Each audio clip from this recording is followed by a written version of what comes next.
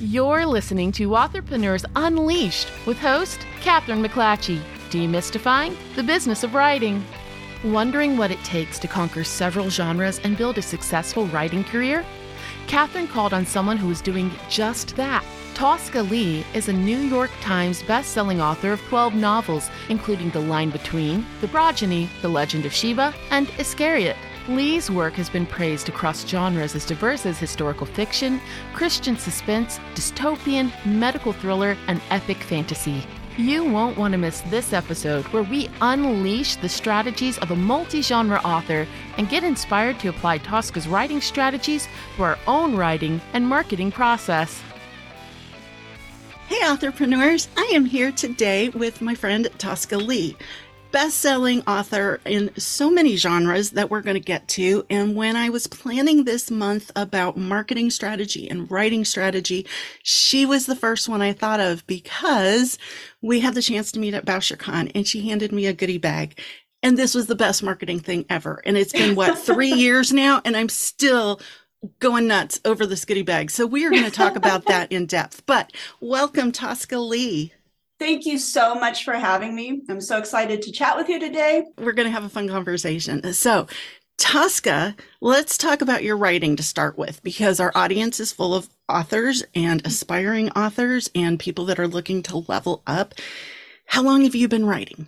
Oh, gosh. Okay. So I started writing at a very young age. I just never really was focused about it. I never, was trying to do anything with it because I loved writing and I loved storytelling, but I wanted to be a professional ballerina. That was my whole early goal in life until I got injured as a teenager.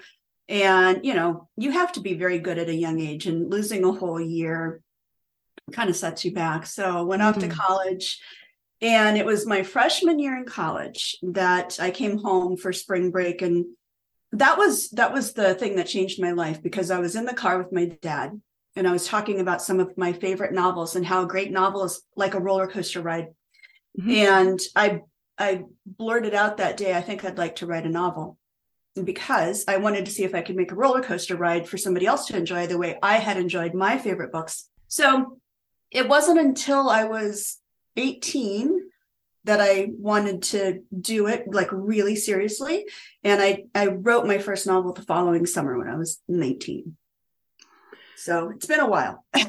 It's been a while. And you actually went to college for this, right? You've got a degree in English and journalism. Is that correct?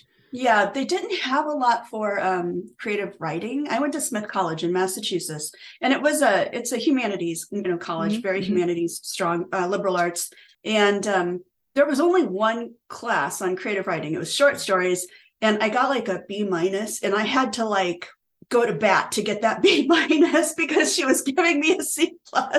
So apparently I was not great material back then. So that's so funny, because I was a business major and I took English classes to keep my GPA up, because the business classes were hard, but the English came easy to me and were fun and I enjoyed it. But there was never a creative writing class in any of the universities I went to. And it wasn't until I was working on my master's in English and I was already teaching college courses that I had a professor go, "You've never had a creative writing class?" And I'm like, "No." And he said, "Okay, next assignment." He made the whole class write short stories. And I was terrified. I put more effort into that short story and he didn't grade any of them. The note on my paper was, "Well, this was fun. Let's go back to your work." And then it's hard to know how to take that. This is fun. Right. What does that mean? What does that mean? And then when I got involved in the writing community and I thought, I might want to do this, it's a whole different part of the brain that does creative writing versus, the English language arts that we're all familiar with. Right. Yeah, that's very true. Very true. Too fun. Okay. So now that you've been doing this a while, and in case my listeners aren't familiar, Tosca's had over 10 books in the last 13 years, most of them bestsellers, all of them bestsellers. And, we're going to talk about that more in depth, but obviously you do this like a job. So what's your favorite part and your least favorite part of the writing process? I'm a little different than a lot of my friends. A lot of my friends love writing the first draft. Mm-hmm. I love writing a first draft when it's really flowing and you're in the moment and the time flies by. And that happens to me about 1% of the time. So oh, that makes me feel so much better. Most of the time I feel like I'm pulling my fingernails out with pliers and I'm trying to get a scene written or whatever. And it comes out and it's just ugly, like bad. So my favorite part is when I have something to work with. So when I have the first draft and I can go in, I really like picking. So as you know, I have OCD too. I use that to go in and pick at stuff, which makes me very happy. Okay. So, and when I say I have OCD too, I mean two on top of other things that I have, not two, meaning that you have it. So No, I get it. And for our listeners, Tosca and I were on a panel at BoucherCon talking about disabilities and getting more authors to write characters with disabilities, both visible and invisible. My disabilities are invisible. Your disabilities are invisible. But it's interesting how we've learned to compensate and actually use those things to our advantage. And I'm seeing this in the neurodivergent community as well. There's some amazing things that folks do once they go, oh, this is how my brain operates. I think that's really important because whatever it is that you have, whether, it's a disability, whether it's, a certain gift or talent or whatever, all of that stuff informs your unique perspective on the world. And I think that when we figure out how it works and we can harness it, then it becomes a superpower. Right. And so I'm all about harnessing superpowers. Exactly. And there's a lot of people that say, oh, I have a healthy touch of OCD or whatever. So we're talking about an actual clinically diagnosed OCD. Diagnosed. Yeah. Yeah. So that's, we're not joking about it. It's a real thing. This is like, sometimes when mine gets really out of hand, I have to take medication. So, sometimes I can slide by without it, but clinically diagnosed. Yeah. Sometimes debilitating. Yeah. And I'm jumping ahead in what we had planned to talk about. So, that's because you opened the door. So your character Winter in A Line Between and A Single Light, she lived with OCD. And did that mirror your experience or did it just use your experience to build that character? I'm kind of curious which came first. I used my experience to build her experience, which is a mirror of my own. So the part of OCD that a lot of people don't know about is it's not just hand washing. It's not just rituals. It's not just that you're a neatness fanatic. And, OCD is very specific to different people. So it's manifests completely different from person to person. But one part that people often don't know about is that it involves intrusive thoughts. Intrusive thinking. This is like a very common intrusive thought is, you get home and you're like, did I run over somebody on the way home? Which to somebody else would be like, of course you didn't. You would know but there's that intrusive thought and now it won't go away. So there's a scene in A Single Light when Winter is totally just being beset with intrusive thoughts, especially after some triggering things that have happened to her.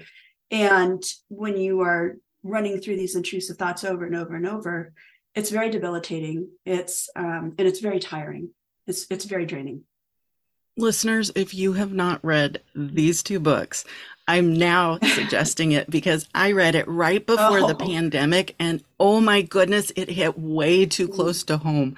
But talking about you wanting to do a roller coaster ride, those two books, it's a 2-book series, which I noticed you've done a couple other times, but this 2-book series takes you on a roller coaster ride and there's so many levels and so many layers and so many amazing deep characters. It's a brilliant book. So, okay. So that opens into, you mentioned rituals. So what rituals do you have about writing? Because we talk about authors, have to be in a certain place, listen to a certain music, whatever. So is that part of the author journey or is that an OCD thing or a combination I'm thereof? not sure. I mean, it could be a combination. It could be, so here's my rituals. I don't like to go work if the kitchen's a mess. The kitchen is downstairs. It is away from my office, but I know if there's crumbs on the counter. So I get up and I clean the kitchen. I clean the counters. And I often like to I love soups. I love to make soups. And so I often love to have something bubbling away in the crock pot or on the stove. That's very comforting to me any time of year, not just winter. Mm-hmm. So there's that. Is that OCD? Is it? I don't know. And then the only other ritual is that I pray before I work, especially when I'm drafting. So I pray beside my desk, and it's just a short prayer. It's just begging. It's please God, please help me to do a good job. And then I get up and then I go start, and that's it. I love that. I think I need to adopt your ritual.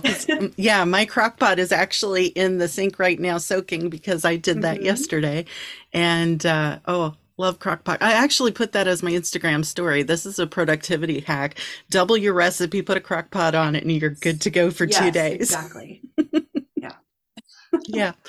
Very cool. Very cool. Okay. So let's dive into the writing strategy part. I'm really fascinated. Part of my grad school program was looking at writing process and composition process. So I'd love to deep dive here. Do you consider yourself a pantser or a plotter? How much do you know about your story before you start drafting? Yeah, so I am a plotter, but I am not a detailed plotter. My plot is a list of events that are going to happen. Okay. I like to adhere to a 3-act structure. So I try to keep it to the 3-act structure where, I know that there's going to be an inciting event, near the beginning. And then, so I'm keeping it to that. But I like to leave room because there's always something weird that comes up or happens. Or, for instance, in A Single Light, I knew that I needed this other character to come into the picture and join Winter and her friend Chase in helping them achieve a goal. What I didn't know is who that person would be. He turned out to be one of my favorite characters I've ever written, a guy named Otto, neurodivergent. He does not speak, but he's really funny. And for some reason, somehow it was just, I had a ball writing this character who didn't speak, but had this wicked sense of humor. So he was a lot of fun. And I didn't know he would show up that way. I did not plan to have this character who was different in this way, but I just adored my time with him. You had a lot of deep characters in that story. So we're going to come back to that. Okay. So you have a general outline. Let's talk about your writing practice then. Once you have that outline in place, are you a morning writer? Are you a night owl? Are you one that writes when inspiration strikes? Or are you at your desk every morning at a certain time? How does that look for you? Well, I'm not a very disciplined person, and I have tried to create and keep routines before, and it's never lasted longer than a day. And, because every day is different, there, might be things, or 6-7 years now ago, I married and a single father and acquired kids. And so, and a farm. I never know. And a farm. So a single city girl became a farm wife and mother of 4. So, I have goals for the day. Whether I'm going to meet those goals or not, I don't know. I used to write it a lot at night and into the wee hours. And it wouldn't be unusual, even a few years ago, for me to be going downstairs to go to bed when my husband was waking up to go to work. But that's a little harder after turning 50, 51, 52, 53. So it's becoming a little harder for me now. So I try to make good use of my alert morning time. Okay. I've never been a morning person. But things change, I guess. So thank you, menopause. It's not been my favorite, but I was thrown into that at 26 years old. So I had the menopause attitude in my 20s. But here's the thing. I'm now an empty nester. And I remember waiting all those years going, once the kids are gone, I'll be able to control my time. Yeah, no, it doesn't work that way at all. I think I got more done when I had a house full and I had to plan, around it. And you knew you had to get things done by a certain time. Right. Yeah. Knowing that my time is my own has not been my friend. Good point.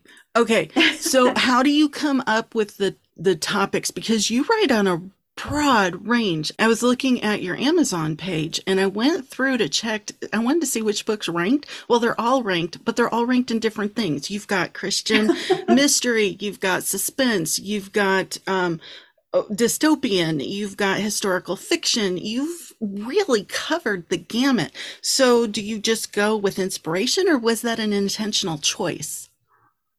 Yeah, my very first novels that are not published were fantasy, not like a high fantasy, but they were kind of fantasy novels.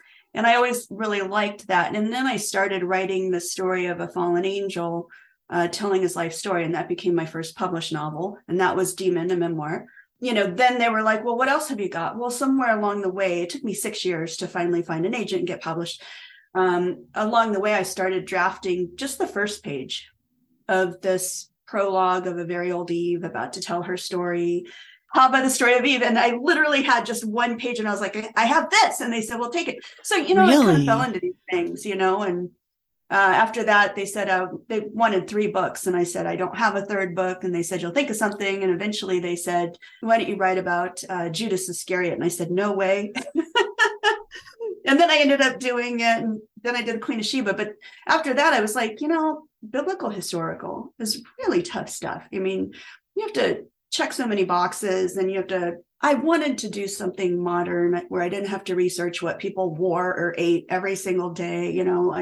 I wanted to do something where the clock is ticking. And so I switched it up. And in between, I wrote some like allegory type stuff with Ted Dekker.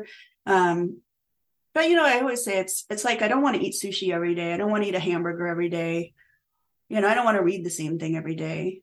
And as you know, when you write a book, you're devoting at least however many months, if not, I've spent 5 years on books before. Mm-hmm. And you better like that story. So I don't want to get locked into something where I'm going to, really not have a good time the whole time. So. That makes perfect sense. So, okay, you've, and your new book that's about to come out shifted gears again because it's a World War II story. Yeah. My agent does not like me doing that, but I shifted gears again. But that's different. It's because a friend of mine who's well known for his World War II nonfiction said, hey, I've got this back burner project. It's a novel. I feel like I need, another voice in here. Do you want to come in and jump in, to the story with me? And he had been working on that book for 7 years. And then I entered the picture and started working on that book for 5 years. So that book, which is The Long March Home over here, that's about to come out, that's a 12-year book. For whenever listeners are listening, that will be released May 2023. Yes. Yeah. That's 12 years in the making. And, World War II was not in my wheelhouse before. So, a lot of research, but it was fascinating. I learned a lot and I really enjoyed the story. Okay, let's talk about how writing is different when you're writing your own project, because you've had a lot of solo titles, but then you've also had titles with Ted Dekker and now with Marcus Brotherton. So how does that change your process for writing and your strategy? Do you lay out, we have to get together on certain days? Do we write together or separately? What does that look like? Yeah. When I wrote with Ted, we came up with the concept together, and then we built that concept out and world built together. And then we started, chunking out the outline. So that process was very different than when Marcus called me up and said, hey, and he had a draft started already, and he had already gone through several iterations of this draft. And so he started just handing over everything he had. So for 5 years, I'm working on this, and I added some stuff in there, and we never met until last October for the very first time. Oh, really? Yeah. And we had talked on the phone, but I think our very first Zoom where I saw his face move, that was not like a static picture, was with our publisher after they picked up the book, and we had a call with the whole publishing team. And I was like, he's real. Look at that. And they're like, you guys have never Zoomed before? And I'm like, no, nope. I wasn't sure if he was a bot or not. It's like, you don't know. That's fabulous. So you crazy, right? you had a relationship with Ted Decker before you started writing with him, but yes, I'd seen him, met him, I'd been to his stuff, and our agents had done all the negotiating up front. But when I started writing with Marcus, we had no publisher, no nothing, so wow. So what I'm hearing is the process and the strategy is as different as the people involved and the project you're working on. Absolutely. And I can tell you that even writing with Ted, from book 1 to book 2 to book 3, the process changed from each book too. Oh, interesting. So, yeah, it wasn't the same. Is that because the books were different, or your stages of life were different, or you learned and improved the process? How did that happen? I think as you adjust to working together, the process can change. So, in the first book, I'd take the first run at most of the first draft, which, as you know, is not my favorite. But anyway, and then in the second book, we were both drafting. And in the third book, he started taking the first run at most of the drafts. So, and the other person would rewrite. So we'd rewrite and pass it back and forth. And with the first book, Forbidden, I don't know how many times we rewrote each other just because we were trying to get a single voice, but it could have been 20 or more that we rewrote over one another on that book. So yeah. By the third book, we had the voice down. We wrote it in probably 2 months. That's amazing. Yeah, it was insane. Yeah. But the first book took forever. It took way longer than it would have taken to write a book by ourselves, Because you were figuring out each other's work style and strengths and weaknesses and how to compensate, I'm sure. That's a big commitment that you take on when you're working with somebody else.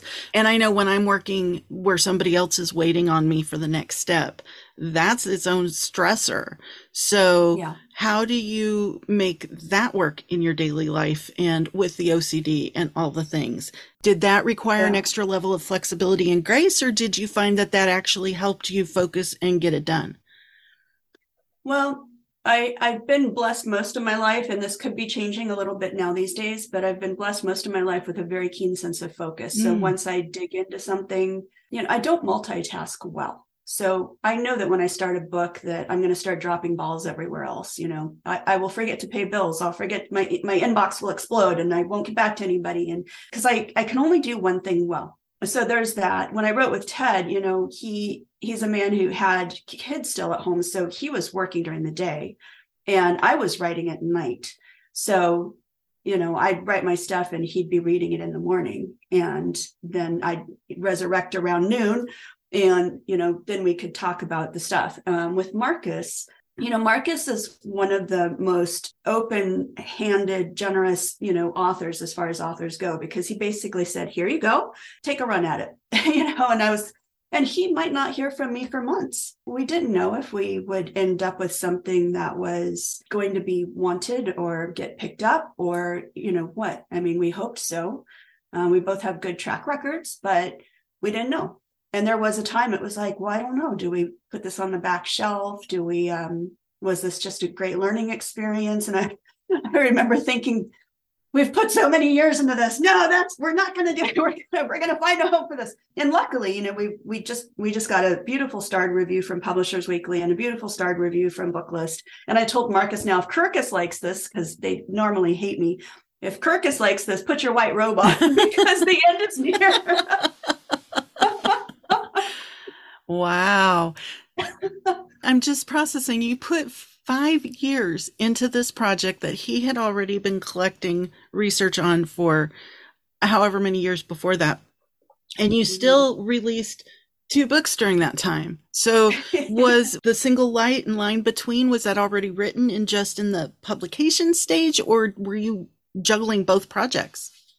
I was finishing up The Line Between, and then I think I was writing and finishing A Single Light because I still had those 2 projects in the queue, and that was slowing things down for me. And one thing that really slowed things down is I did something that I preach against when I teach writing, and that is, I always say, honor the way you work. And I am a plotter, and I know that, but I approach The Line Between thinking, well, I've done this so many times, surely it's innate by now. Mm-hmm. I did not outline. The thing was a mess. So I had to go and rewrite the whole thing. It delayed publication of that book. I had to pull all the wires out. And then I had no respite in between that book and a single light because it was time to go straight into a single light. My confidence was low. I was not in a good place. Finally got all that back up and moving again, but it kind of set everything back a little bit.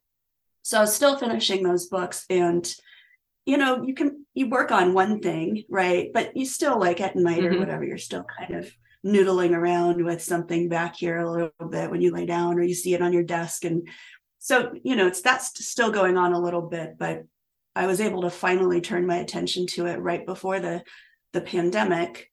And then during lockdown, I just creatively shut down.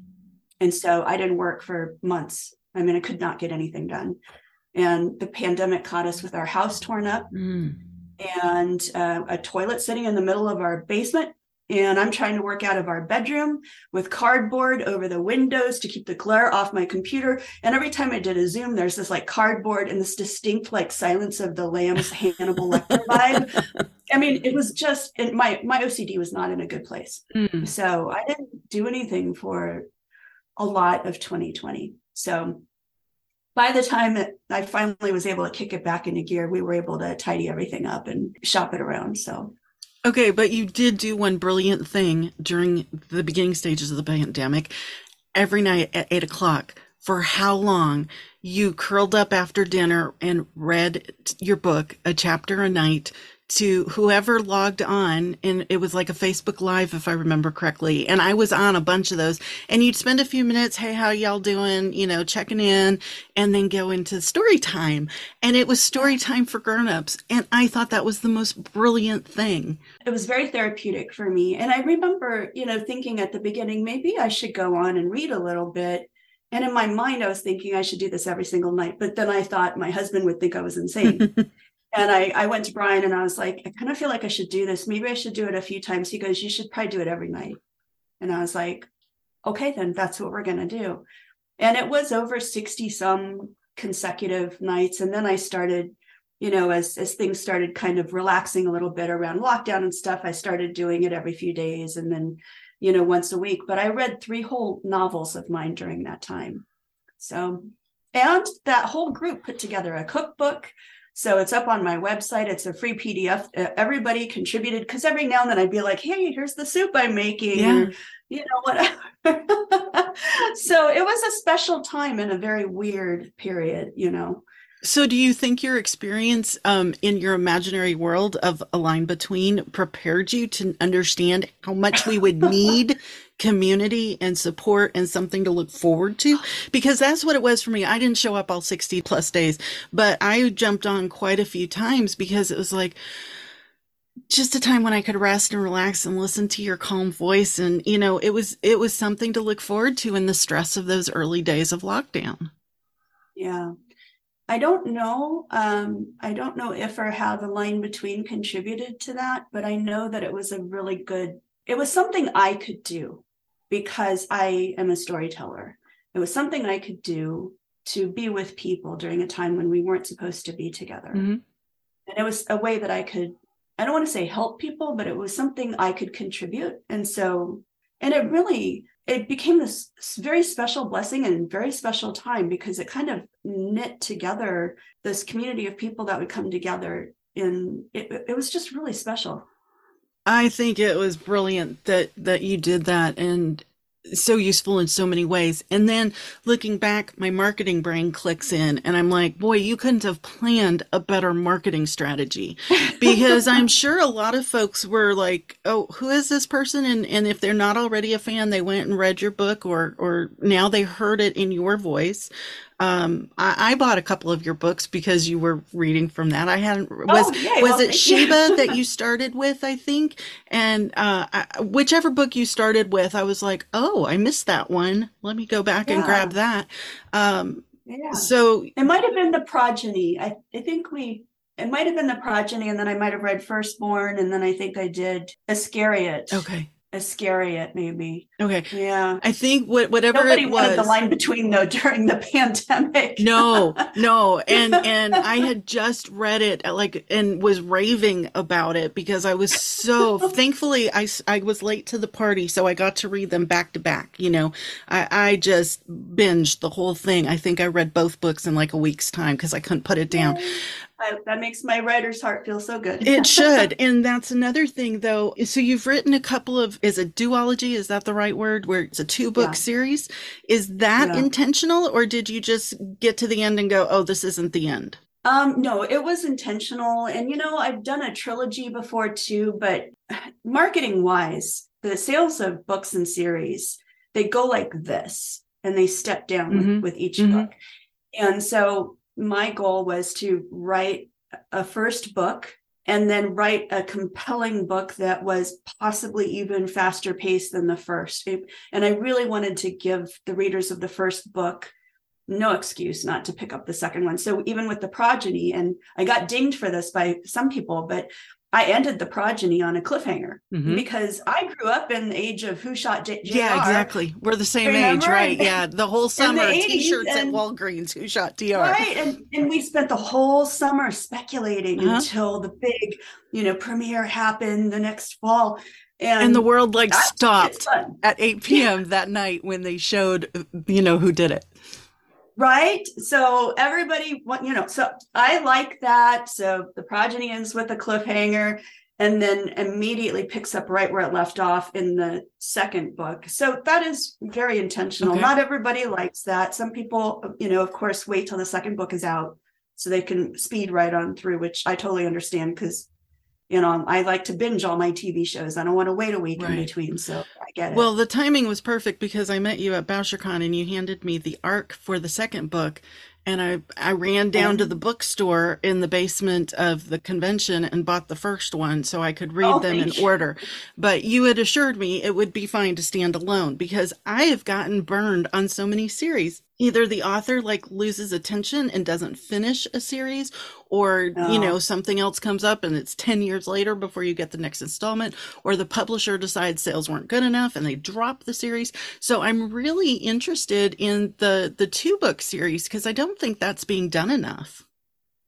I don't see a lot of that. I know that there are some. I can't think of any off the top of my head, but it's just a protection in a way for the series. I mean, then if I really wanted to, let's say the progeny's in development right now for TV, if it ever gets made, and as one friend told me, you can die of optimism, but if it ever does get made, and if there's ever demand for another one, I can still do another one, or I can do more in that universe. And so it's still there and it's still available, but for the time being, it was a neat, tidy way to tell that story with just the 2 books.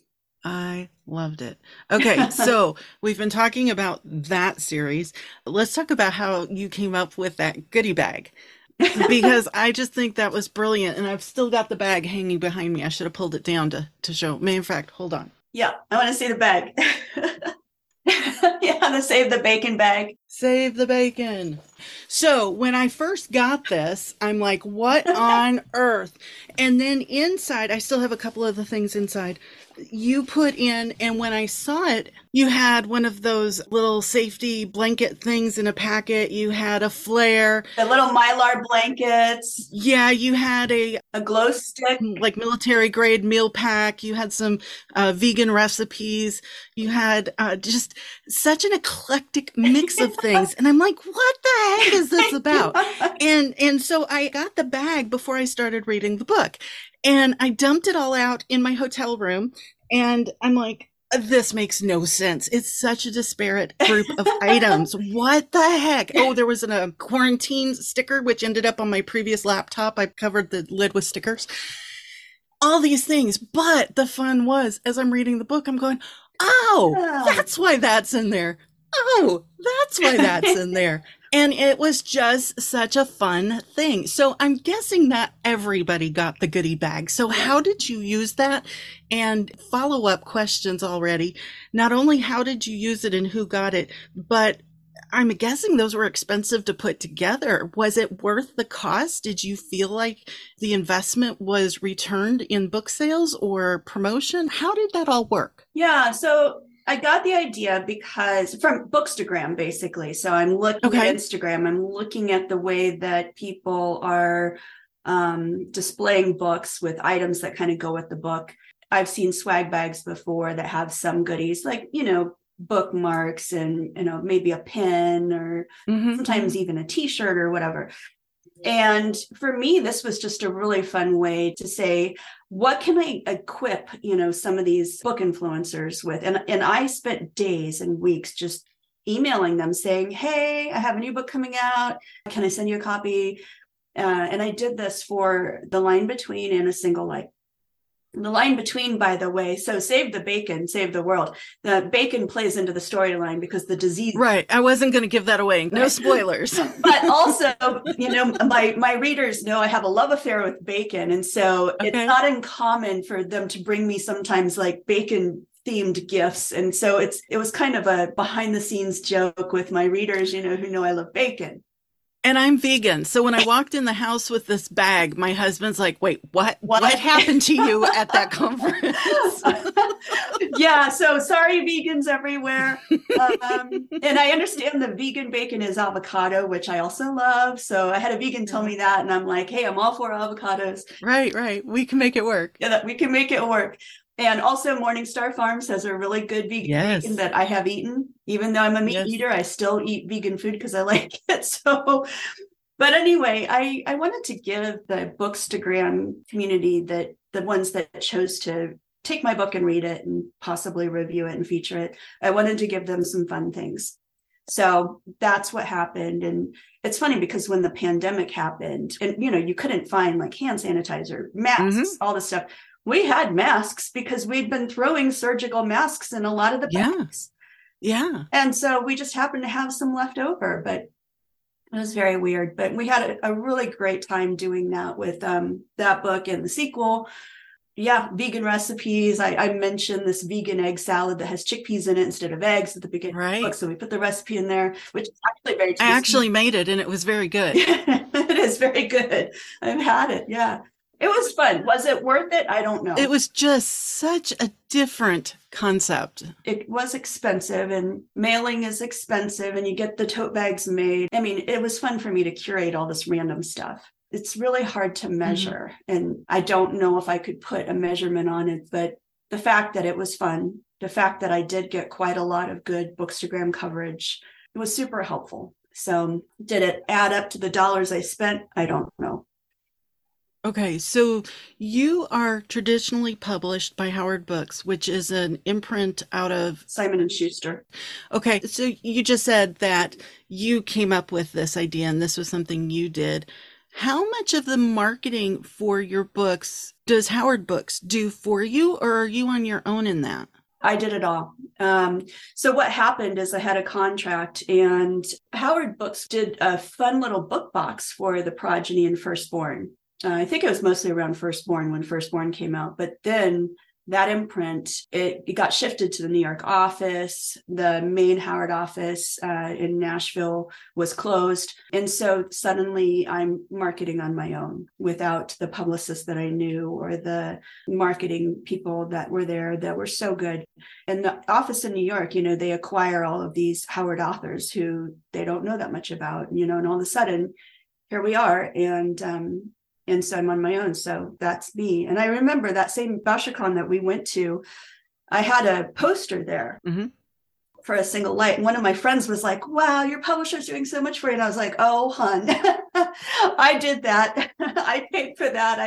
I had that one printed and it was an expensive year. I'm not going to lie. But the book made great sales, right? It did really well. It sold well. The Line Between ended up in Target. I've never had two books. I mean, those two go together. I've never had any book of mine that won as many awards as those two books won. Right. Goodreads Reader's Choice. I think that's really impressive because these are serious readers who vote for the books. It's not a publisher pushed thing or a gamified. The more I'm learning, not to take away from anybody who gets best-selling status on any platform, but there's a lot of strategy and gamification to get some of those awards. And the Goodreads Reader's Choice, I think, is really, your ideal audience and who you're writing for. So when they recognize you, that's got to be a huge, huge thing. Good. That was huge. The Virginia Library People's Choice Awards, it was nominated for that one. And it was able to be nominated for that because I was born in Virginia. So I don't live there, but I'm from Virginia. So they claim you as their own. I'll take it. But and I'm tired thinking back to those two. That was a lot, and thank goodness for my super assistant, Cindy. And we call her Asylum Warden Cindy.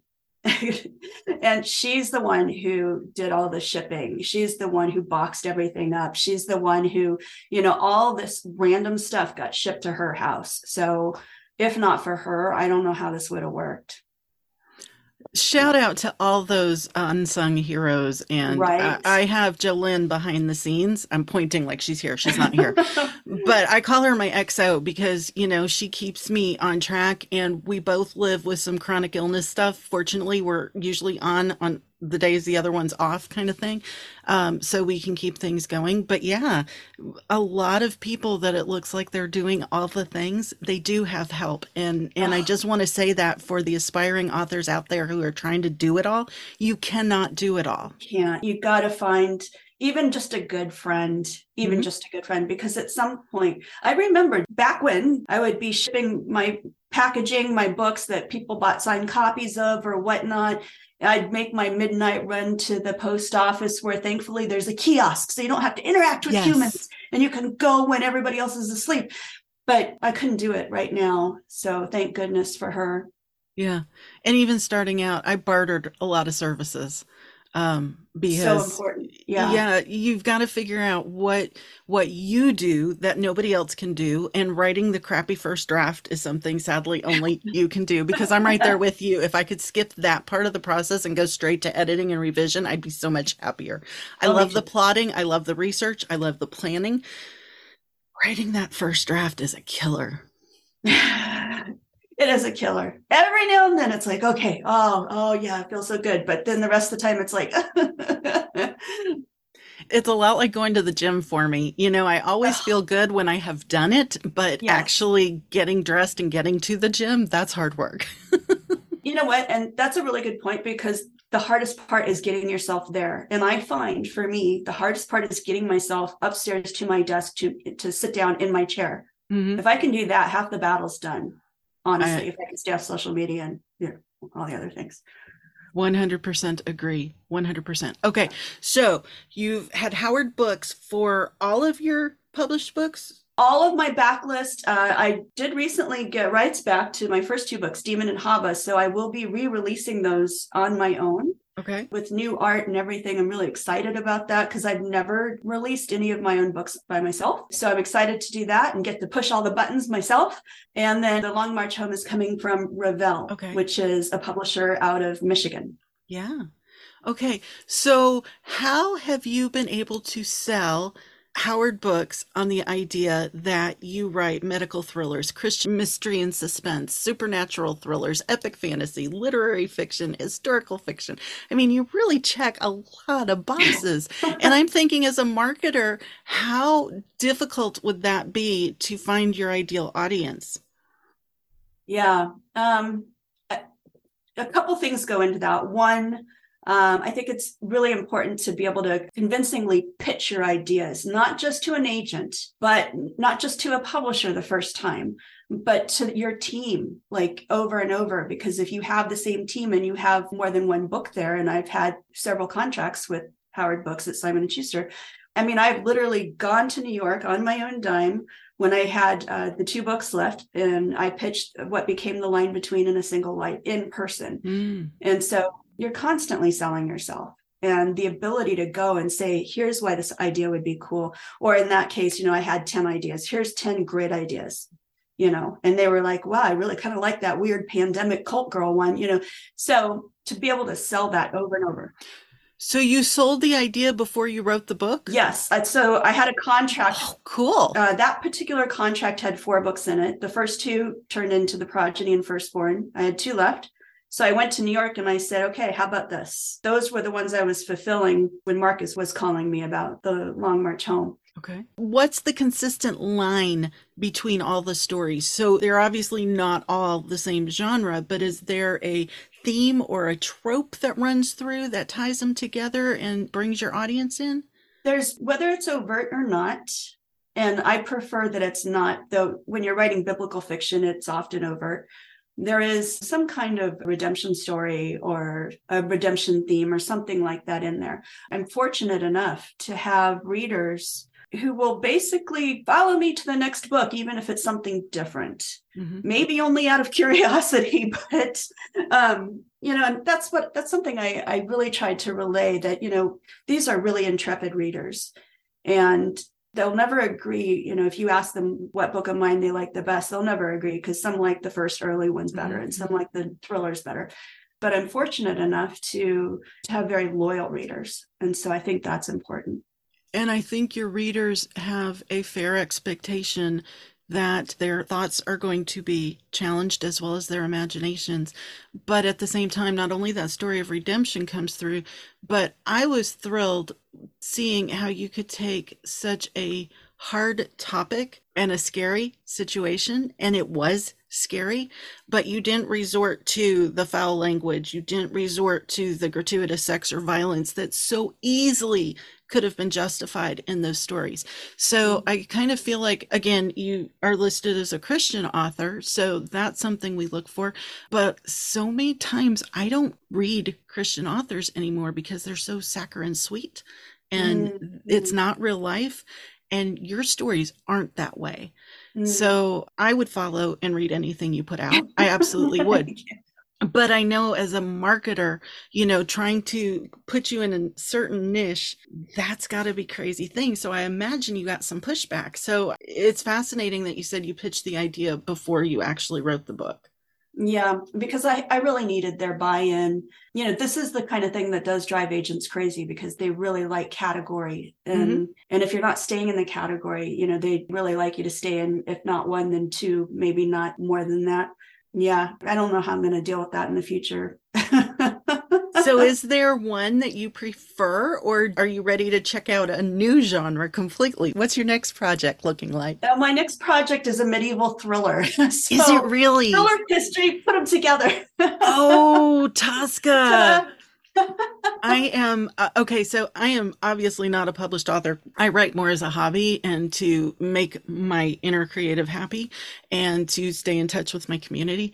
But the thing is, I'm trying my hand at an epic fantasy for the first time. I have never done that. I have been pretty stayed in the suspense and mystery genre. It doesn't matter what I set out to write. There's going to be a dead body before I get 25% through the draft.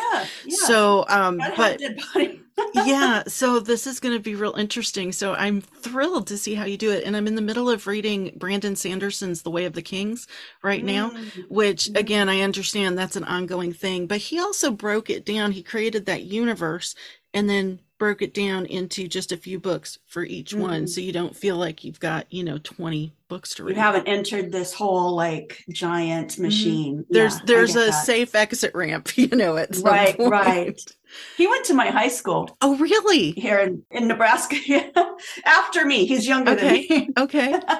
How interesting. Lincoln East. Yep.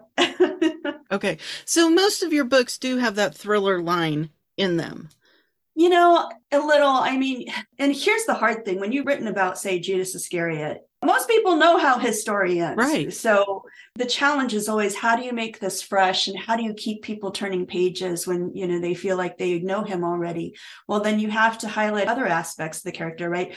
But with a thriller, you're just flat out trying to keep people turning pages. And that is my goal. My goal is to keep someone glued to the book. And anytime somebody says, I read this in one sitting, or I read this in a day, or I have 2 feelings at once. The first is yes, and I put a little notch in my belt. And the second is, it took me this long to write that book, and you just devoured it in a gulp. It's like Thanksgiving dinner. You spend all day. I was just thinking of that. I get so annoyed. 15 minutes later, like after people sit down, 15 minutes, like it's gone. And I'm still stuck in the kitchen for an hour cleaning up after That's right. So it's always a little bittersweet, but that is my goal. I want to keep readers reading late when they should have gone to bed, because that's what readers like. They secretly want to do that. I'm a reader too. I secretly want a book so good that I'm going to be sleepless the next day. So, and that's huge. I hear writers saying, "Oh, I don't read when I'm writing," and I'm thinking that just doesn't compute in my head. I'm reading everything. Okay, so we have so many takeaways from this. You just gave us so many ideas.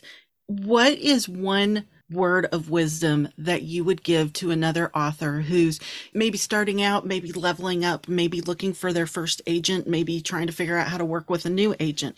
What have you learned in your 13 years of publishing and many more years of writing that you could distill? I know that's a huge question. The first biggest one is never give up. If that's what you really feel is your thing, 100,000 things will come to discourage you and try to cut you down. And there's changes in the publishing industry all the time. Things will happen. Your book won't get the marketing. You won't get the budget. Whatever it is, just don't ever give up, because there will always be barriers, but you need to have full faith in what you're doing. So that's number one. And you need to know why you're doing it, and that will see you through. So know your why. But the other thing is this, and it took me a while to figure this out. You need to know what your service to your readers is. And it took me a long time to figure that out, because I'm selling a product that I want people to buy. But how am I being of service in that? Because I'm selling stories and lies, basically. But my service is that I take people away from the hard things of life for a few hours at a time. That is my service. I genuinely care about my readers. I pray for my readers. I spend time with my readers. And I want to give them what they want, which is a great story that will keep them up at night. So that's my goal. Excellent. And I can't think of a lovelier place to end, but I have to ask you 3 questions. Okay. My 3 questions I ask everybody at the close. Are you a tea drinker? If so, what's your favorite tea? I am a tea drinker. I love good Korean ginseng, like real ginseng. I also love blueberry tea and peach tea. Oh, very interesting. I haven't tried a peach tea lately. It smells delicious. And it's springtime, so that's appropriate. Favorite flower or plant? And you're a farm wife, so I imagine you've got a lovely garden. No. We tried and failed. You know what? My favorite flower are the little Japanese lanterns. And it's so funny because I saw something like that growing out here near where my husband farms. And it was a similar kind of thing with the little puffy little lantern things. And he's like, that's a weed. And I'm like, I don't care. It looks like the thing I like. So, but I love those, and I love orchids. Orchids. So we were just at, a couple of weeks ago, the World of Orchids display at the Fort Worth Botanic Garden. Love it. And they also have a Japanese garden. And I saw something very similar to what you're describing. So if you come to Fort Worth, got to check that out. Okay. Hardest question of all. And you can't say one of your own. Okay. What's your favorite book? This is how I get all my book recommendations. One of the books that I go back to over and over and that inspired me in my writing of Hava, the story of Eve, was another biblical book. And it's called The Red Tent. It's by Anita Diamant. And she took one character, a very, very obscure character in the Old Testament, Dinah, who was the daughter of, I think she was the daughter of Leah, if I remember. I need to go back and look. Yeah, it was Leah's daughter. Daughter of Leah. Okay, so and blew her whole story out into a whole novel, and the language is just sumptuous and beautiful, and it's an amazing book. It's not a newer book; it's like been out for 20 years or something like that. But it's inspiring to me as a writer. I will have to look that up. Very cool. It's beautiful. Tosca Lee, thank you for your time. Thank you for sharing your experience and expertise with the authorpreneur community. And I look forward to talking to you again soon. Thank you so much. It's been an honor. Thanks for listening today. Check out authorpreneursunleashed.com/podcast for resources, show notes, tips, and more. Make sure to follow us on your favorite podcast platform. don't forget to subscribe to the Unleashing newsletter. Next episode, Catherine visits with paranormal romance author and writing instructor Amanda Arista to discuss strategies for developing and creating subplots. Discover why subplots are essential to your writing career.